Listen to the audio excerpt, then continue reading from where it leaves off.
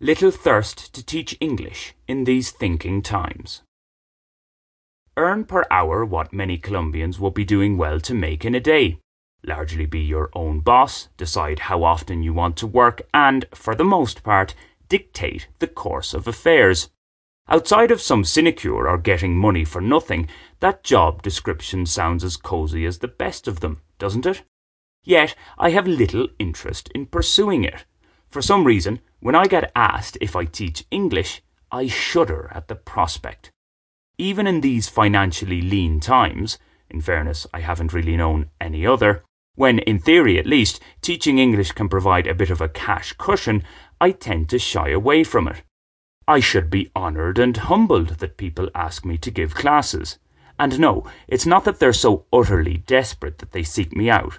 Honestly, it's not. Well, maybe in the odd instance that's the case, but it's not the norm. Of those who've used my didactic services, most seem to be satisfied with my method.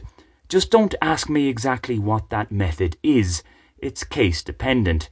Bespoke English classes, in a sense.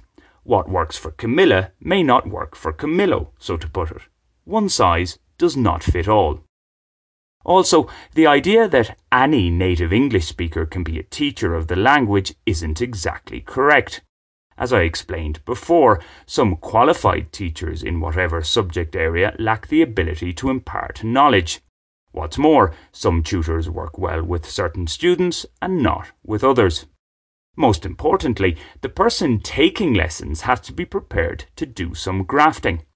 As it is for honing any skill, becoming competent in another language requires dedication.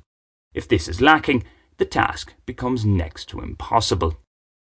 While this mild defence of my didacticity may appear to be at odds with my overall interest to teach English regularly, for I still do it occasionally, there are certain types of clients and situations that I don't mind as much as others.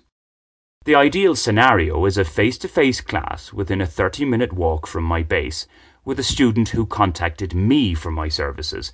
I don't feel comfortable advertising as a teacher, per se, and one who already has a fairly decent level, i.e. can hold a conversation, read newspaper articles and such like without too much difficulty. I generally dislike the idea of online classes, but I can do them at a push. With a highish level speaker, classes are often more like a chat or a podcast interview, the odd correction accepted. In fact, I often think such types don't really need classes, but hey, if they want to pay me for them, fine. Having said that, if I never gave an English class again in my life, I wouldn't lament the loss. I would, though, be somewhat saddened if I were to be denied access to publish my musings. Monetarily speaking, this makes little to no sense. My blogging is a gratuitous gig with a minuscule reach. Although if this reach were to expand exponentially, Google AdSense might actually start to pay dividends. It's the hope that kills you. Yet, we don't really get to choose what ignites our passions, and more often than not, pursuits that we enjoy aren't financially rewarding. So that I have to occasionally do certain tasks that I find tedious to keep in the black is far from revelatory. Even the super extra roles are now often more in this tedious bracket than stimulating, for various reasons. And occasionally is key here. Maintaining a rather minimalist lifestyle, would I have it any other way, and being able to charge a decent hourly rate in a Colombian peso context for various jobs means I am able to have more me time than the average worker. That, however, might be a problem in itself. Too much time to ponder on life, on what's happening and, more pertinently, what isn't happening.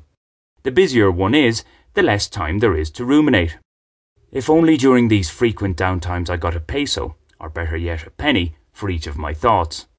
Rather than being dead, philosophy may be about to have a golden age. I'm positioning myself accordingly, just in case.